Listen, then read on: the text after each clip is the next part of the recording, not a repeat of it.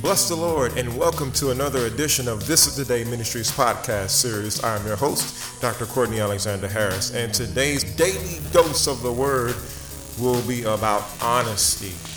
We live in a wicked time.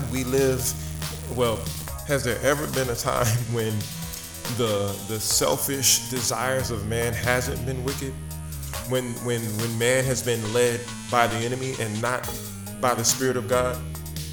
We see it from Cain to today. The desires of man's heart have been evil.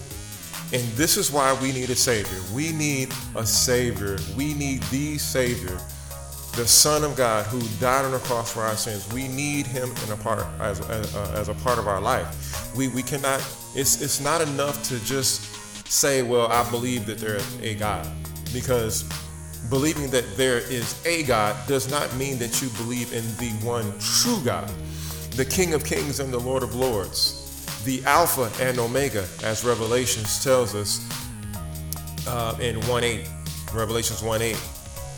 So I want to be honest with you because I love you. I love you with the love of the Lord. And if we understand love, then we understand that love is an action. Love is something that you do. You don't simply say that you love someone and leave them in a state of despair, destruction, chaos, headed for death. You know what I mean? If somebody's getting ready to run off the edge of a cliff, if you love them, you're going to stop them. You're gonna give them the information that they need. You're going to put something in their way that's going to cause them to think about what they're doing. And that's what my job is as a pastor. I am desiring to shed light on your life, which is the one and the only light that's the greatest light. I'm not talking about turning a light bulb on in your home. I'm talking about the light that was spoken of in John chapter 1. I'm talking about the light that gives life, not just any light. And that's what you need to understand.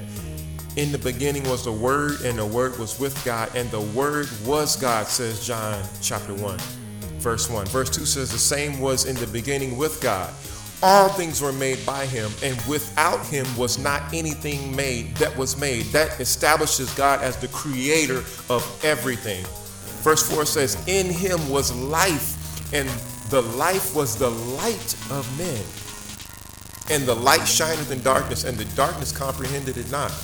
Man, it sounds like we're hitting it at the Genesis chapter 1. We're talking about light and dark and what's being established.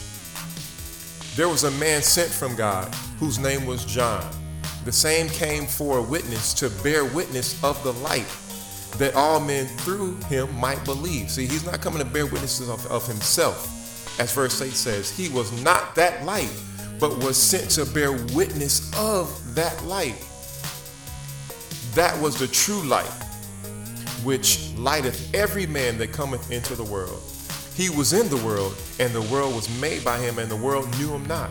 He came unto his own, and his own received him not. But as many as received him, to them gave he power to become the sons of God, even to them that believe on his name, which were born out of blood, nor of the will of the flesh, nor of the will of man, but of God. And the Word was made flesh and dwelt among us, and we beheld his glory, the glory as of the only begotten of the Father, full of grace and truth. Who is John talking about? He's talking about Christ here. The true light. The true light.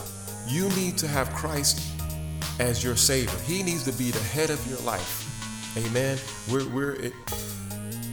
All of these podcasts that I do, these daily doses of word, I'm trying to point you to the Savior. I'm trying to point you to the King of Kings and the Lord of Lords. I'm trying to point you to the true source by which you need to be connected to.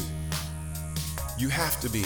I don't care how successful you are on your job, how much money you have, how much notoriety you have achieved. If you don't have Christ as the head of your life, you have nothing. You have to accept Christ as the head of your life. And I tell you, once you allow God to break down all of those false ideologies, those things that you have put your faith and trust in, once all that is broken down and you realize what it is that you should be putting your faith in, you are going to have such a wonderful life. You're going to have a wonderful life. Romans 10:13 says, so whosoever shall call upon the name of the Lord shall be saved. I want you to be saved. I want you to be on the side that already has the victory.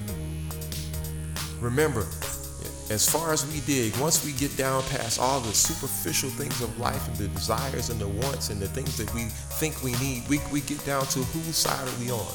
Either we're on the Lord's side or we're on the enemy's side. That's the nuts and bolts of the life that we live. And based upon whose side you're on, that's going to impact the decisions that you make. Is Christ the light of your life? Is Christ the light of your life? Or are you being led by sin and wickedness and perversion? Lord have mercy.